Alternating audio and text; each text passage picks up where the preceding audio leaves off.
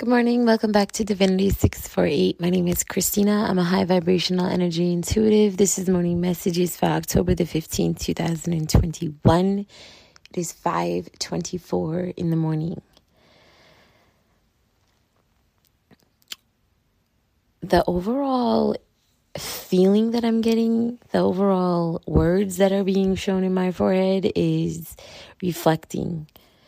Accepting, reflecting.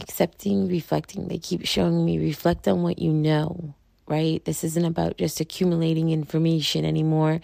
This is about actually accepting that information for what it is, reflecting on it, digesting it, accepting it. No more putting band-aids on things for individuals so that fuckery can continue. No more sweeping things under the rug so that way things go unnoticed or unaddressed just to avoid conflict. Reflect on it. See people's behaviors and their true motives as they have demonstrated it to you. Reflect on it and move accordingly, right? Use better discernment. Have open dialogue, open communication. Make people own their shit. Own your shit. That is the overall energy.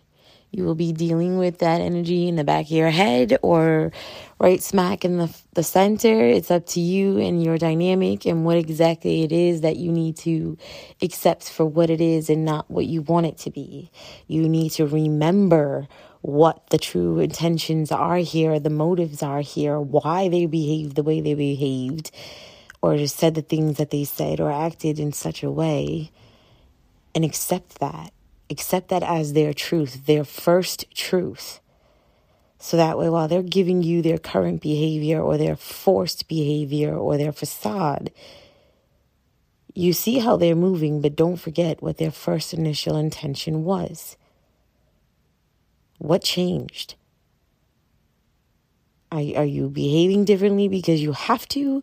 Are you behaving differently because you're on ice, like you're on eggshells? Like, what's up? And if that is the case, if their behavior, their improved behavior is because they're being forced, don't forget their initial motive. Never sleep on someone who showed you their true colors up front and has only been behaving themselves through forced behavior. Open your eyes. Don't just accumulate the knowledge. Remember everything and apply it.